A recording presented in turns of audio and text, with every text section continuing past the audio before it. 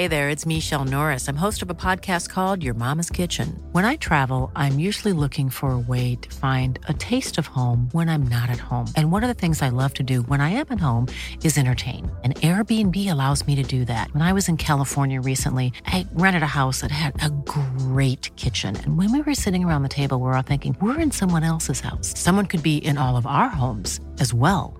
If you have a home, but you're not always at home, you have an Airbnb. Your home might be worth more than you think. Find out how much at airbnb.com/host. Martin Seeds is interested in weaving personal narratives with our relationship to place, politics, conflict, and myth. His artistic practice is dedicated to an ongoing examination of his Northern Irish identity. He does this through fascinating visual experiments that exist somewhere between analogue and digital imaging technologies, skillfully blending method and meaning to radical effect. He's fascinated by imagining new ways to provoke an emotional response in the viewer, encouraging us to deeply reflect on what an image is and the conflicting experiences of identity, history, and culture. The making of the work and the presenting of the work is so important. Like how it engages with the audience, how it wakens them up or enlivens them or creates some sort of emotive response. Good or bad, if I get a response, I'm really quite happy. But I want the work to do something, and that's where I get a real thrill and real pleasure from. That I've opened up someone's mind or encouraged them to think about something in a different way. I'm Jen Fletcher, and this is The Messy Truth, Conversations on Photography. This episode is the first of a 3-part special made in collaboration with Scene 15 Gallery. The Troubles Generation, a project by curator Vivian Gamble, invites artists who grew up in Northern Ireland during the Troubles to shed new light on the impact of living in an era of intense sectarian violence. For those of you who are not familiar, Scene 15 is an independent emerging gallery and project space in Peckham, South East London. It champions contemporary photography with a focus on emerging, diverse and experimental artists who are expanding the boundaries of the medium. Let's jump into my conversation with Martin Seeds. I wanted to start by asking you, where did you grow up and how did it inform your creativity? So I grew up in Belfast, in the east of the city, in a sort of typical working class sort of Protestant area. I was sort of born in the 60s and then sort of grew up in the city all the way through the 70s, all the way through the Troubles. And in the 80s, after I early 80s, after I got my higher education, I decided that it was time for me to leave. It was a kind of a long journey because I didn't jump into photography until quite late on. I was kind of like a bit of an IT geek. I just kind of would spend, as a kid, I would just spend hours in my bedroom soldering circuits together and playing with little sort of computers and making things happen on sort of very early home computing. So I became this little sort of nerdy geeky kid who would sit there with the soldering iron and old BBC computer and whatever, and just like playing Atari games, sort of hiding away in my own little fantasy world, as it were. So I left about 86 and started a career in IT. You know, when I decided to leave the whole sort of IT side of things, and I decided to go and study photography as a mature student, and I resisted for a long time the urge to make anything about Northern Ireland at all. I didn't really know what I wanted to make work about. I just knew I didn't want to do that job anymore. But I was encouraged quite a lot. And it took a couple of years before I really made a project about the effects that growing up there had, or trying to understand or address, think about, and open up myself to the experiences that I had, because up to that point I had really just pushed it away to one side. And it was through encouragement from quite a lot of the tutors on my BA photography course that came out, really. It was quite a long journey, but slowly unravel with encouragement, I think. That's so interesting how all the dots are kind of connected for you. I was curious, when did you realise that the world you occupy, kind of your individual experience, could be art? Wow. Well, it's such a gradual thing. Okay, so there's a cutoff point. There was a project that I made. I had a particular tutor who was Dennis Doran. I believe Dennis was a photojournalist, and he had had a few trips to Derry. And he had a few trips to Derry in the 70s. So he had seen and photographed some of the Troubles. And we spent many evenings in the pub just talking about his experiences and about what he experienced, and trying to encourage me to kind of have a better and deeper understanding of myself through making the work, so it become a bit more cathartic, because it was a real blocker for me. I just refused, point blank, refused to discuss my kind of growing up there at all. And so there was a point which I decided to engage in a project, and things just became very interesting. I delved into history, which I never delved into before. I became much more educated in a way that my schooling did not permit. And I guess that happened probably about 2010 or so. I think that sort of all kicked off. But, up to that point, when you're growing up in Belfast, it just feels, where in Northern Ireland or any sort of conflict zone, for a long period of time, if it's what you're born into, you don't know any different. Everything becomes normalized because you're not questioning, you're not asking the questions that you should ask, that I had asked in later years, because I don't feel there are any questions to ask. This is just the way it is. And so it was about 2010 or so when I first made a project, started sort of digging into history, thinking about my position, who I was in this whole history of Ireland and Northern Ireland, and sort of unraveling and educating myself, as I said, in a way that my schooling just didn't permit, because I wasn't really educated at all in any sort of Irish history, Irish geography. Northern Irish history, Northern Irish geography was really quite an odd education when you look back upon it. It took quite a while. It was a slow, gradual thing. When I finished my undergraduate course, my major project was basically a massive, big project. I just filled a portfolio box, filled that to the brim with pictures of this pretty big, sort of interrelated and sort of quite poetic and abstract sort of set of mini projects which were interconnected to form, again, this kind of relationship, that perhaps what I talked about before, that way in which I like to discover how things that look like they bear no relationship upon each other, but when you place them close together, or when you investigate them a little bit more thoroughly, you start seeing the relationships and the pathways between them, how you can reach one place to another through these kind of tangential pathways. And imagery, photographs especially, are really good ways to do that. I think they evoke so many possible outcomes, possible avenues, that it gives you a lot of leeway, I feel, to make these sort of arrangements and relationships and associations. So you're building these kind of little sort of pathways and connections across these sort of larger bodies of work. It was a long and gradual journey. That's a really nice pathway to actually talk about assembly, because I'm so fascinated by this project, which was one of your early projects about sort of related to the Troubles. And it's this fascinating body of work that speaks to the fragility of the political landscape, but told through the flora and fauna surrounding the Northern Ireland Parliament building. I mean, you kind of beautifully described it then about these sort of tangential effects, but can you talk a little bit about that body of work and kind of what it held for you?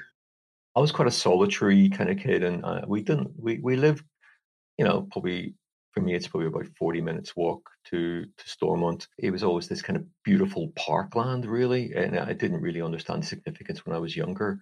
And it's only through sort of research and history and reading about the origins of the Assembly building, of Stormont, and of the estate itself, that its significance became stuck in my head. I had this obsession with the space, and I started making small pieces of work there. Because it's a very beautiful landscape, so easy to make work in a beautiful place, but it's making it relevant and making it powerful is a difficult thing. And so that body of work just slowly came about after making some smaller projects about or in that space. I kind of wanted to make work about politics, but not about politics. I wanted to raise awareness of how fragile and how slightly futile the whole political system is in Northern Ireland. It's a delicate system of a forced coalition in which there is no opposition. And there's only one other place in the world which has a similar parliament. So the work itself, I kind of wanted to address the idea of politics in an abstract way. I decided from the early onset there would be nothing about politicians within the work, and it would be a project that would be allegorical in nature. And I wanted to make those sort of gentle associations between the common culture of the landscape that surrounded the Parliament buildings, that land which was that estate, which is a beautifully maintained set of grounds around the Parliament building, open for the public. Those grounds, they function so well. They all make sense. There's an order and a function to them. And it's in great opposition to what goes on actually inside the Parliament building itself, which is so dysfunctional. And so the Assembly project became a collection of a large project of different parts, which were all about the common sort of ground in which everyone can take outside of that sort of political chamber, as it were. It's a very dysfunctional political chamber. It's unlike any other political chamber there is in the world. It's a very odd place. So the idea for me with that was to build a set of like little small sort of mini sort of projects, sort of smaller paragraphs within a bigger sort of essay, I suppose. And each of those would be thinking about a particular aspect of the political landscape, its fragility, its sameness, its difference. There's one piece there, which is a large red piece of a tree canopy. And that started out as a moving image piece, which kind of failed because my camera failed on the day, but I managed to pull a still frame. And it just became this metaphor, or I guess reference to the blood and the sweat that had been spilled upon the land, not that particular land in particular, but just the notion of the land, of the island of Ireland, of north or south, that kind of amount of turmoil that was there, and the responsibility that those in power had to make sure that those kinds of acts, the spillage of blood, that death and trauma and violence represented by the image, did not happen again. It happened quite naturally. It was quite an ordered project. I decided there was going to be 6 parts to it, really, and there's 6 parts because there's 6 counties, and so I just thought that's an easy thing. Just okay, make it 6. So 6 became this sort of codified number in this project and some other projects as well. And so there was 6 parts to that project. The Parliament building itself is heavily codified, as is the whole of Northern Ireland. It's a very sort of codified sort of place. For example, if you look at the Parliament building, it's this big white Portland stone structure that looks like the White House. It's 365 feet wide, 1 foot for each day of the year, so that the Protestant community are reassured 365 days of the year that their British government, or their the loyalist kind of government, is there for them every single day of the year. There's a portico at the front. It has 6 columns in the portico, and supposedly there's 1 column for each of the 6 counties of Northern Ireland. And there's all this kind of symbolism is wrapped up in the building itself. And then the grounds themselves, if you look at an aerial map of the grounds, you'll see just how symmetrical the grounds were designed as well. Very formal, very symmetrical. They've since been a bit more relaxed, but as I say, the idea behind the project was to create this kind of loose connection between the common space of the ground.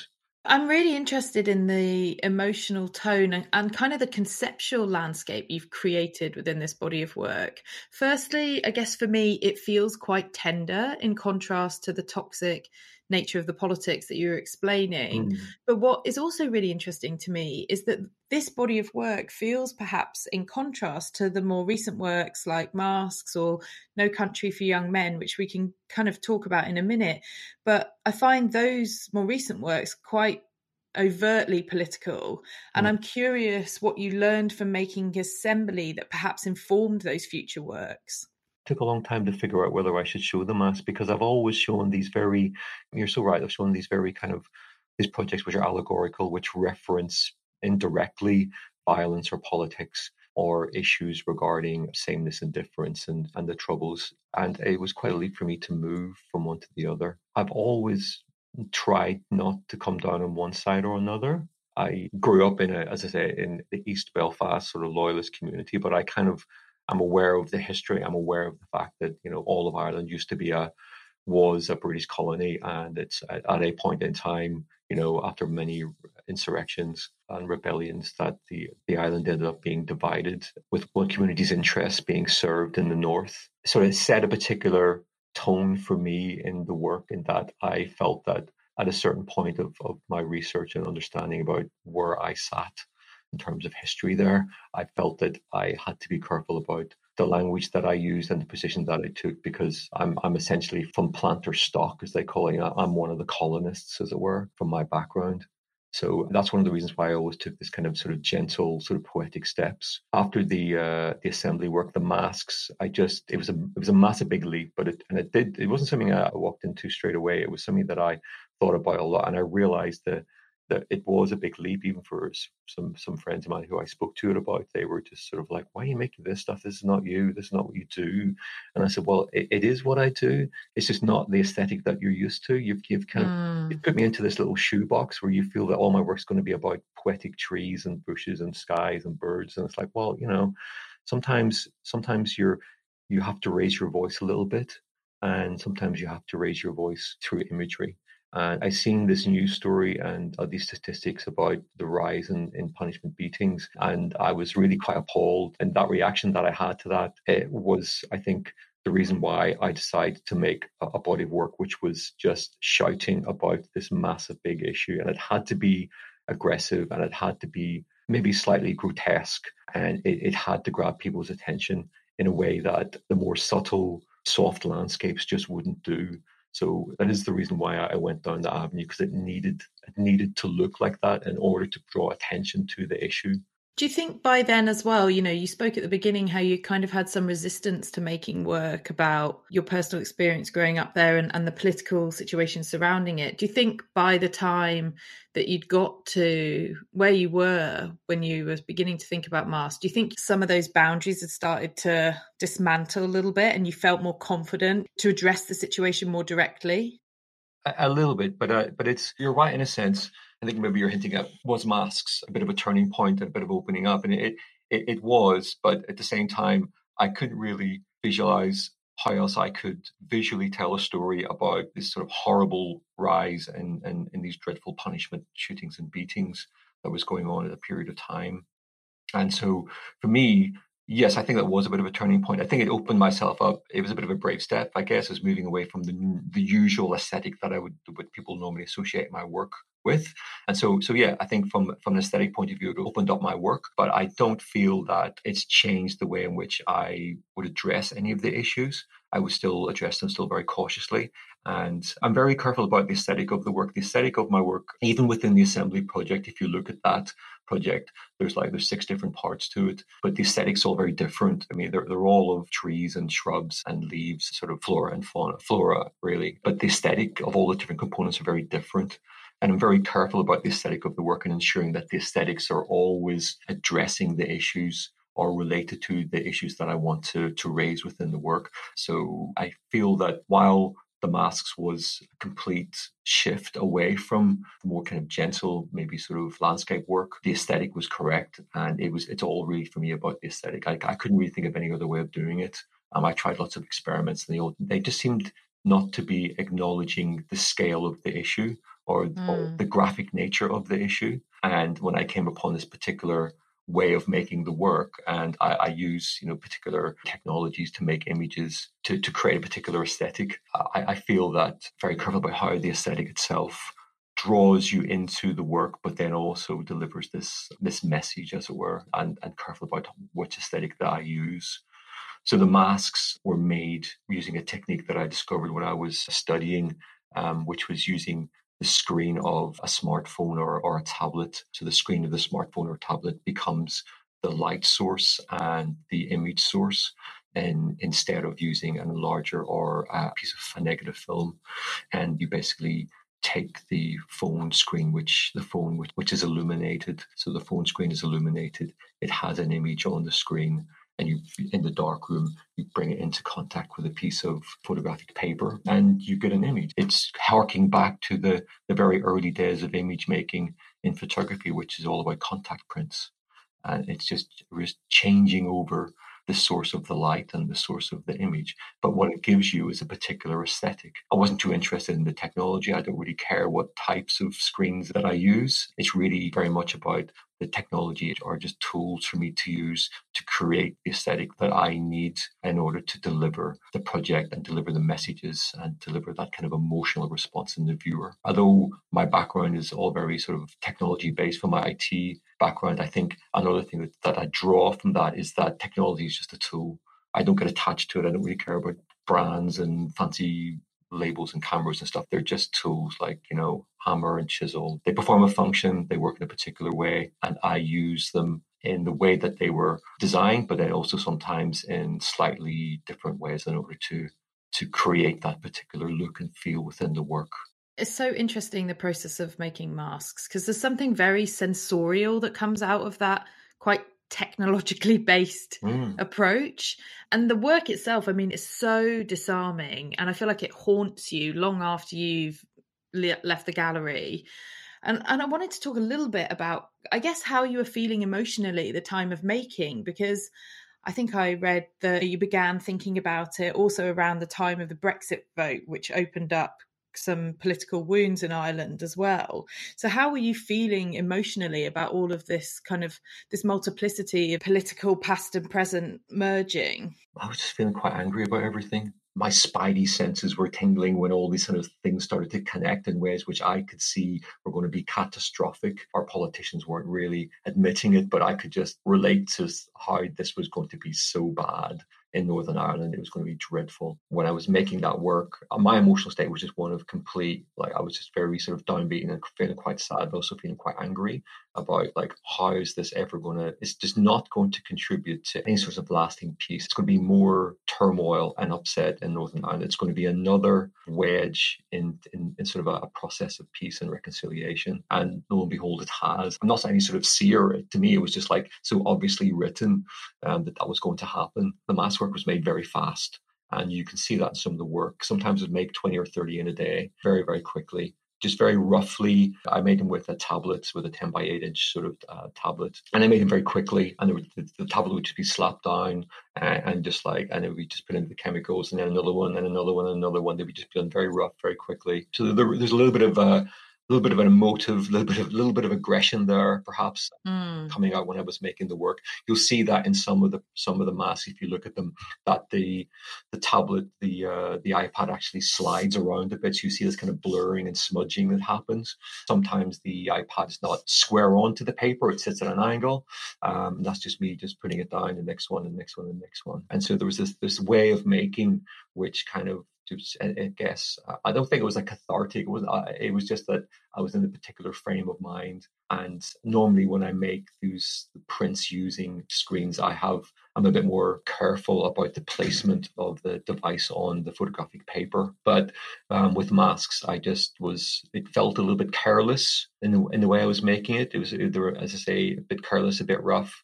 But the end result, I feel, for a body of work, as you said, it haunts you. And I'm really pleased that you said that. So thank you for saying that, because that's the idea. I want it to be overwhelming when you've seen it and to stick with you when you walked out. They were like specters, as it were, of the past, but they were also kind of lingering in the present, and there's potential there for them to develop in the future as well. There's a very strong emotional response when I was making them. Also very different when I was walking around Stormont making assembly, which is, it's a beautiful experience. It's a very different experience. Again, those parts of the assembly work were made using my phone. I would take pictures of little plant fragments with my phone, then take the phone into the darkroom and make these beautiful little small fragile plant fragments. The same sort of approach, the same sort of soft, hazy images, but the way in which the work was presented gave a very different response to the viewer. I thought there was something quite interesting reflecting on assembly and masks about the way that there's this connection between the method of making and the meaning of the work. Mm-hmm. And I just wondered, how important is it for you that the process is also a meaning maker in itself? It may not be the dominant meaning maker of the work, but that there's a connection there.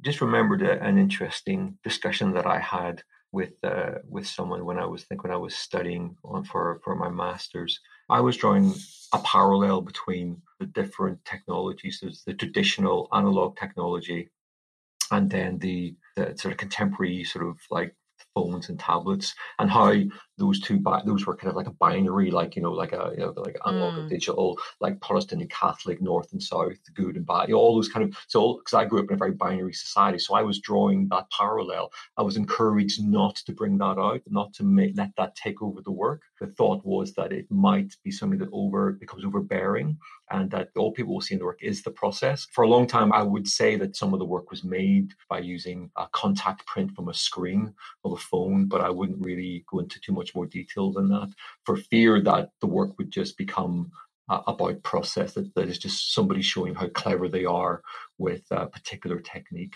And so it is there. I have for a long time underplayed it. It's only maybe now that I've got a bit more confident and people have seen larger bodies of work and engaged with them that I feel more confident in talking about that a lot more and in making those relationships, because I do feel they are still there. And that's something that I went out of my way of doing. Say, okay, I know what I'm going to do. I'm going to take this contemporary technology of the phone, which is like one half of a binary of the tradition, and that's really great. I'm going to bring it into my work. That didn't happen like that. The discovery just happened to happen in the darkroom one day when I got annoyed with some other students at university because they took their phone out and they cast a light, and I just got annoyed. That's so funny. If that's how it was born, that's crazy. Yeah, it was exactly that. Everyone's had it in the shared darkroom. It was like, turn that bloody phone off. And then I just looked up, hang on a minute. So phone, it's a light source. Like, what if the light source was the image on the phone as well? And I just basically, within about 20 minutes of that incident happening, I basically took this really old phone out of my pocket and just slapped it on top of a piece of crappy old resin paper, and there was my first image, and it was just like, oh my god, this works. It's like, wow, this is amazing. It was hazy and it was rough, and so I sort of, you figure out ways in which you can refine the process a little bit. And it's all very soft and delicate, and then you sort of like, well, you put that to one side and you think, well, that gives me an image that has a particular aesthetic, a particular look and feel to it. And so knowing that that's the case, then how can I use that for future projects? But it just born out of those kind of moments in the darkroom where you get a little bit cross. I love that. That's brilliant. No Country for Young Men is your latest series that you exhibited at Scene 15, which harnesses appropriated Belfast school yearbook photographs from sort of 1965 to 66, which depicts these young boys on the cusp of adulthood at this time of great upheaval. And I'm so fascinated to hear a bit more about how this project was born and why these yearbooks hold such resonance for you. So No Country for Young Men is the second body of work which I used appropriated imagery, because the masks were all appropriated to the stock imagery online. And the thing about the masks was that it just all happened pretty quickly when I seen a particular news story, whereas No Country for Young Men took a very long time to actually be produced. I came across, I think it was probably about 2014 or something, I just accidentally found these very low resolution scans on a photography sharing platform, and they were really emotive pictures. The scans were very low resolution. The scans of a full page of a 1960s or late 1960s school yearbook. I actually didn't believe that it was actually from Belfast, because school yearbooks are not really a thing I don't believe they're a thing in Ireland. They're not a thing in the UK. Certainly not in much of Europe. They're very much more of an American thing. And I just thought, oh, this must be some sort of Belfast named city in North America where school yearbooks are much more prevalent. Certainly with those kind of grids of images and the names down the side. And so I started going through these kind of scans, and then I noticed that there was an advertisement or two for some local Belfast bread. And then I kind of realized that actually, no, this is a very rare find, and that it was actually a school yearbook from sort of mid 1960s in Belfast in Northern Ireland. And since the discussion with others have said that they don't know of any others like that, and so they may well be, but I found them about 2014, and they sat around for a long time. I was completely moved by those pictures, those kind of sort of gaunt faces. Even though the quality was very poor, I could just tell that's where the confusion came from. I thought school yearbook must be America, but then the faces were telling me something else.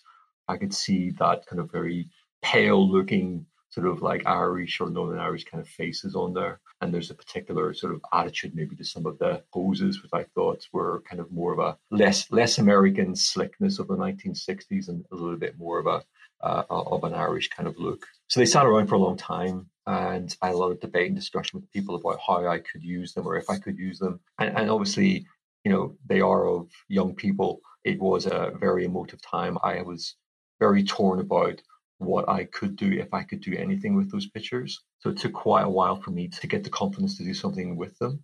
And in the end, what became very interesting to me was, again, looking back at the process by which they had been made originally, which was with these kind of half-tone sort of dots, and that multiplied, or the adding on to that, the very low resolution scans and a little bit of pixelation, and created a certain sort of aesthetic, which was really prevalent when you enlarge the pictures enormously, and which caused the images to kind of become more difficult to discern the closer up you got. So I realized that scale was really important, because as you blew the pictures up, you had to stand back further and further and further for the image to actually take a form, to take the shape, the face of a boy, of a schoolboy. it just sort of very slowly and gradually came into being. It took quite a lot of confidence for me to actually release the work, and quite a lot of conversations with friends. There were some decisions that I made about the work. So one was scale, and the scale, as I say, was really about making sure that that the viewer would stand back in a space and would stand back at a distance and then see or take in the whole of the space and all of the schoolboys together. And the reason why I wanted that was because I didn't want there to be a focus on any one particular person. I didn't want names to be involved because I didn't want anybody to be memorialized. I wanted to be about this time in which any child, no matter what side of the divide that they were on, would be in this very odd situation where they were figuring out who they were as human beings, as adults, as young people in the world. They were looking for those behaviors. How do I become, or how do I behave as an adult in the world? What are the morals and values? And then all around them, while they're trying to figure all this out at this sort of like this adolescent point in their life, all around them, their environments is like divided and violent and aggressive. There's conversations being had over the dinner table, which perhaps are maybe shaping their feelings in a particular way, or their attitudes in a particular way, which hardens them to viewpoints. And so I kind of wanted to not focus on any one particular person or any one particular schoolboy, but as a collective kind of feeling, a collective point in time for any young people growing up then. And so scale was important, that standing back, so pushing the viewer away from the pictures, creating that distance. And that distance was kind of, I guess, maybe you could think about that distance as being able to think about the distance from the actual point in time or something to do with time. And then the other thing, as I said, I didn't want anybody named at all. It had to be a collective experience. It had to be something that everybody would understand, that could be experienced or had been experienced by everyone, as it was a shared thing. Certainly not a project which I just leapt straight into. If you look at that project from the beginning, as I say, the scans are very poor quality. Each individual schoolboy image was about the size of a postage stamp. So they ended up being enlarged to about 1.5 meters. So there's quite a bit of process in doing that, which again revealed this kind of very soft, very blurred image as you got close up. Further back you got from it, the picture then revealed itself, and then they revealed themselves as a complete, overwhelming stare of all these young men, sort of compelling you to address them and the things that they went through, the things that they witnessed, the things that they heard. Because at the time, correct me if I'm wrong, young men like this would have potentially had pressure put upon them to join paramilitary groups, which is another kind of sort of undertone of the work in some ways, or undertone of that sort of looming presence that you kind of talked about.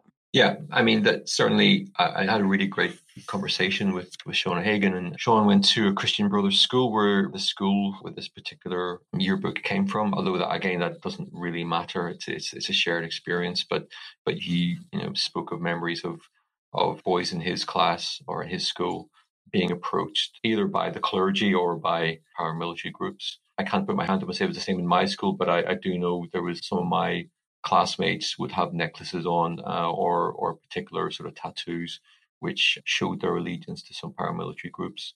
So again, there was this kind of codification which wasn't really spoken about. You don't talk about certain things. You don't raise your head above the parapet.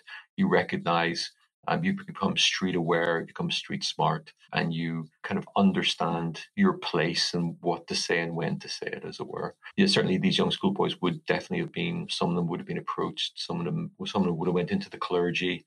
I think Sean mentioned for him and his classmates, you had two big options. Did you go into the clergy, go into the Catholic Church, the seminary, or did you join up with one of the paramilitary groups to be one of the boys, as it were? So that was always a pressure on both sides. I mean, you think back at that, it's just so despicable to think that you can prey on young people in that way to corrupt and change their viewpoints about the world, and prey on them and use them in that way as fodder. There are ideologies, there are kind of points of view that all need to be respected, but really using sort of like indoctrinating young people in that way, I just feel is just morally wrong, and sort of shows just how corrupt everything became. Yeah, it's very dark and very powerful in the work, really, everything that it starts to unravel. I wanted to touch a little bit on scale, because It's so interesting to me that you talk about this sort of directive to stand back, which I absolutely agree with. But something that really dawned on me when I saw the work was actually when you were up close, it felt like something really interesting was happening. The way these images, which were hard to decipher at that proximity, sort of were huge and kind of loomed over you as the viewer. And it felt like, to me, it kind of opened up this conversation about the nature of conflict and how inescapable it is when you're living through it, especially if you're young and, you know, you're just coming into your life and trying to figure out everything that young adults deal with. That's not really a question. It was just an observation I made. It was really quite odd because I had conversations with people in the gallery who were standing really close, and they were just saying it's this, they found it really quite disturbing on their eyes when they got too close, because it looked like everything was kind of sort of slightly dancing and moving around because there's just so much softness in the image. And again, you're right, you were so overwhelmed with the scale. So all you see in front of you with this field of all these kind of slightly changing blobs and slight pixelation here and there. So there was this kind of like almost slight sort of visual disturbance when you got too close and you stared at the images. Certainly I remember Viv talking about that as well at Scene 15. But again, the Schoolboys was another way of presentation, and presentation has become much more important in my work, right from the assembly project to the masks and now to the Schoolboys, that the way in which the work addresses the viewer or the viewer addresses the work. I think the work addresses the viewer. I bring the work to the viewer, as it were, in the way that, or to the audience, in the way that I feel will create sort of a powerful and emotive response in them.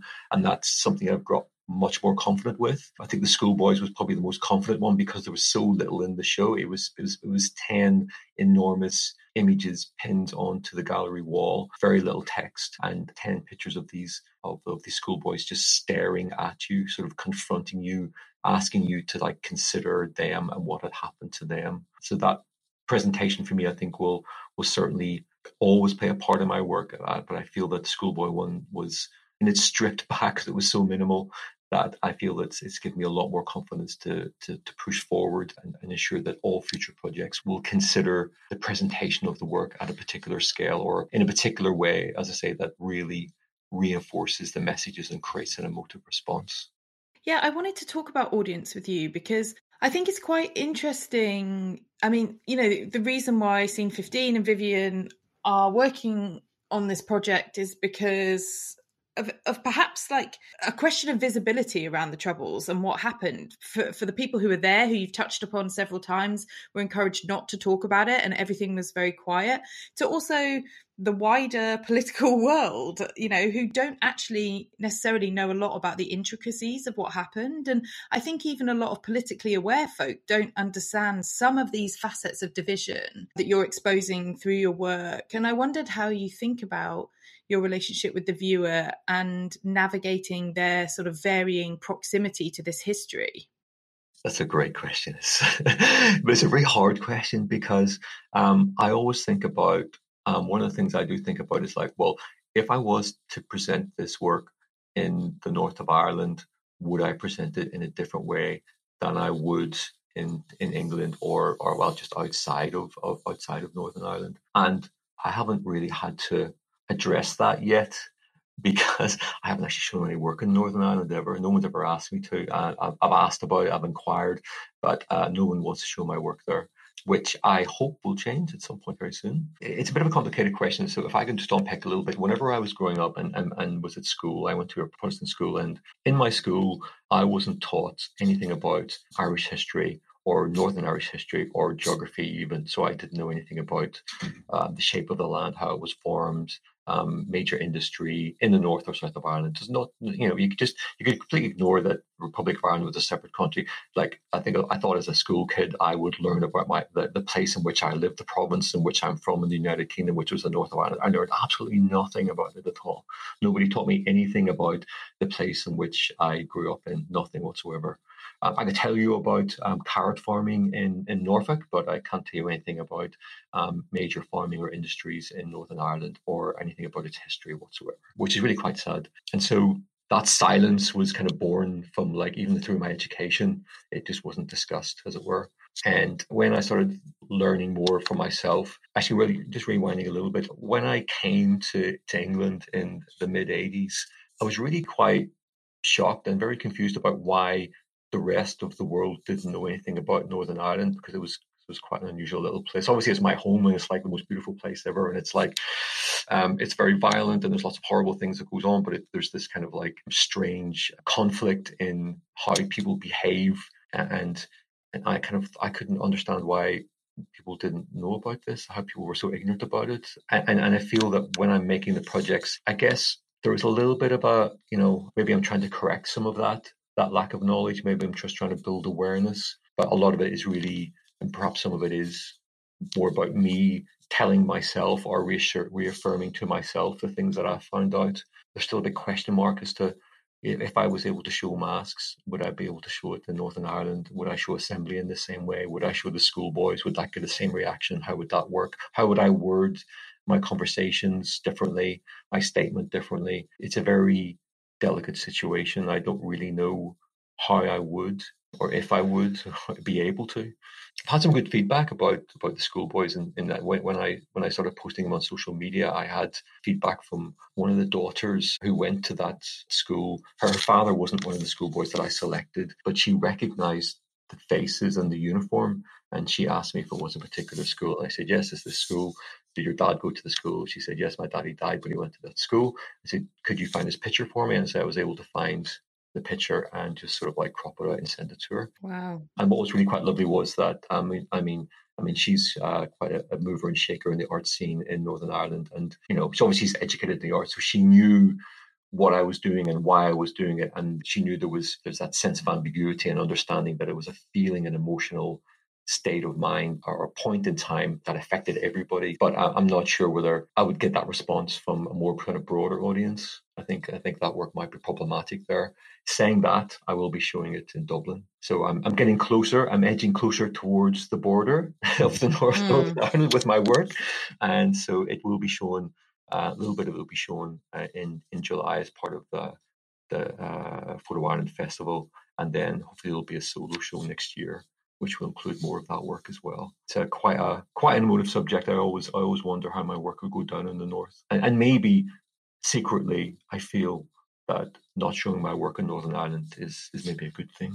Yeah, that's going to be really interesting to see how people engage with it, isn't it? That's going to be really powerful. I feel quite frightened by the whole thing. So that's why I kind of, it frightens me about what would happen. So in a sense, I feel like I want to avoid it, but in one sense, I feel like I really need to do it. Yeah. It makes me think and reflect on how incredibly personal and loaded this work is. And I wondered, you've got numerous bodies of work now that you've been making around this subject, which unravel all of these different facets. And I'm curious what it's been like for you to make them and really spend this focused time considering and interrogating the cultural and political systems in which you grew up. It's a bit scary because no, it really is. It's very, because I never, because I came to photography quite late and I never thought that it would end up being, any creative will tell you that it's a hard journey. You really have to be so committed, and I've worked that out. You have to be so committed. You have to like give up certain things, and you really have to give so much to your craft and to your practice and making. I think it's helped me a lot to understand a little bit more about the history of my own. The place where I grew up, and perhaps a little bit more understanding about other people's points of views and opinions. But it's really helped me address a lot more about who I am. I really enjoy making that work. I really enjoy exploring and finding out new things and finding those subtle relationships. And for me, the making of the work and the presenting of the work is so important. Like how it engages with the audience, how it wakens them up or enlivens them or creates some sort of emotive response, good or bad. If I get a response, I'm really, really quite happy. But I want the work to do something, and that's where I get a real thrill and real pleasure from. That I've opened up someone's mind or encouraged them to think about something in a different way, even if it's just through making something that's very beautiful. I hope that the undercurrents of it, they are alive and awake enough and intelligent enough to understand the undercurrents that are there, that a pretty picture of some landscape is not just a pretty picture of some landscape. To finish up, I wanted to ask you the question that I ask everybody at the end of the show, and that's what matters more to you, the process of making the work or the final images themselves? The process, I think, the process definitely. I've always been a problem solver, and I think artists, maybe it's more about photographers, I don't know, but I always think, like, for me, I love to be a problem solver. I love to have a problem and be able to work out with the pieces of kit that I've got how to create some images to look the way I want to look, with particular bits of kit that I've got. So I love solving the problems, and I get a real kick out of that. Producing, 20, 30, 40, like a couple hundred, I made like 300 mask prints. And that's kind of a little bit more tedious. It's still enjoyable, but you've solved all the problems, and it's about production then. But working out the process, that's the fun part. Well, thank you so much for sharing your journey and the making of this really important work, Martin. It was so great to speak to you. Thank you very much, Jim. I appreciate it. Thanks for listening to The Messy Truth. You can find more information about today's guests in the show notes. Theme music is Change by Judd Greenstein from the album Awake, and design is by Ruby White. You can follow updates on the podcast on my Instagram @JemFletcher, or subscribe to my newsletter at jemfletcher.com. Feel free to leave a review on Apple Podcasts.